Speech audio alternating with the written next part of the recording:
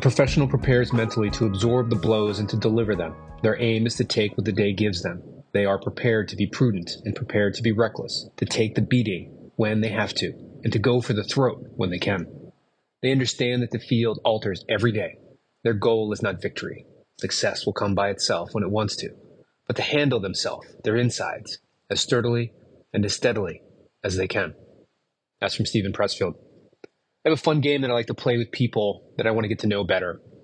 So maybe we're out at a dinner or something else, and we have the opportunity to have dinner with any other three people besides ourselves, living or dead.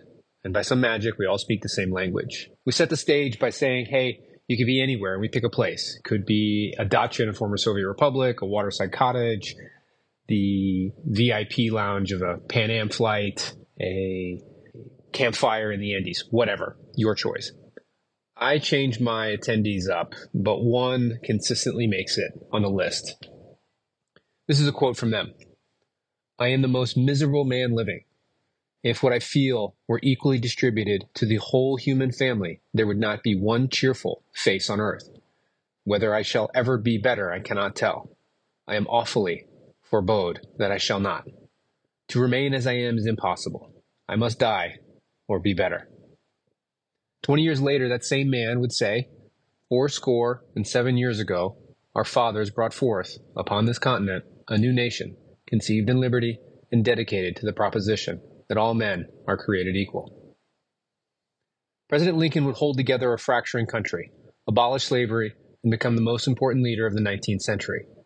He was born to poverty, lost his mother at 9, and had almost no formal education. He would tame his demons and shape all of our lives.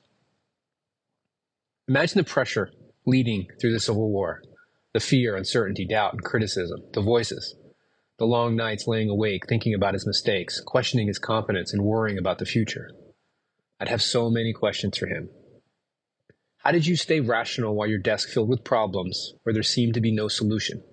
How did you have the courage to build a team comprised of men who were your bitter rivals just months before? How did you get them to work together? What told you to bet on an alcoholic general? And then you sent men and women to their deaths knowingly, over and over again. How did you live with that? The future of a free country was your responsibility, and at times it seemed hopeless, maybe most of the time. Yet, you succeeded, all while dancing with that most devious of devils, depression. Tell me, Mr. President, how did you manage your mind? How did you not quit? I imagine he would repeat a line he's used before. I was just an instrument. The Army did the work. I've been studying and stumbling through leadership for 25 years. It's only been in the last 3 years that I've learned that my ability to manage my own psychology is the most important thing to unlock my potential as a leader and as a human, to be able to help the people around me. Not everyone suffers from a mental illness as serious as depression, although a lot more do than you know, but we all struggle with something. Your first task is to get and keep your head straight. This is particularly true for leadership. If we can't do that, we won't be able to do the other things well, if at all.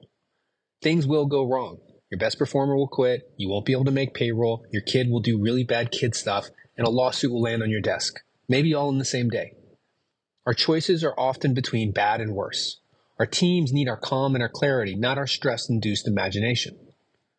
What work do you need to do to show up psychologically ready for your humans?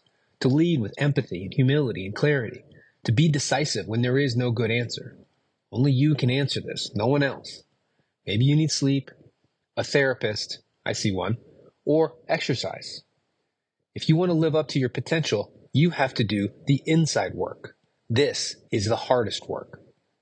Where would we be today if President Lincoln didn't do his inside work? Here's some questions to ask yourself. What are your biggest fears? We are usually afraid of the loss of resources or status.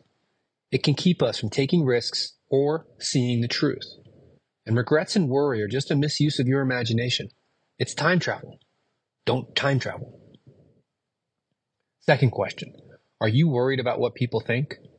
Stop worrying about what people think about you. They aren't thinking about you.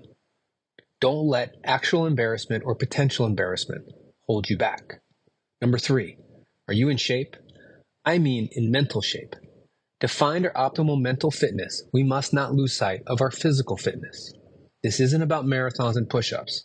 This is about energy. Are you giving yourself space? When you are triggered by stress, breathe. Breathing increases the amount of oxygen to your brain. It also gives you time to respond, not react. It took President Lincoln a lifetime to become the leader we study. Your work will take you your lifetime, too.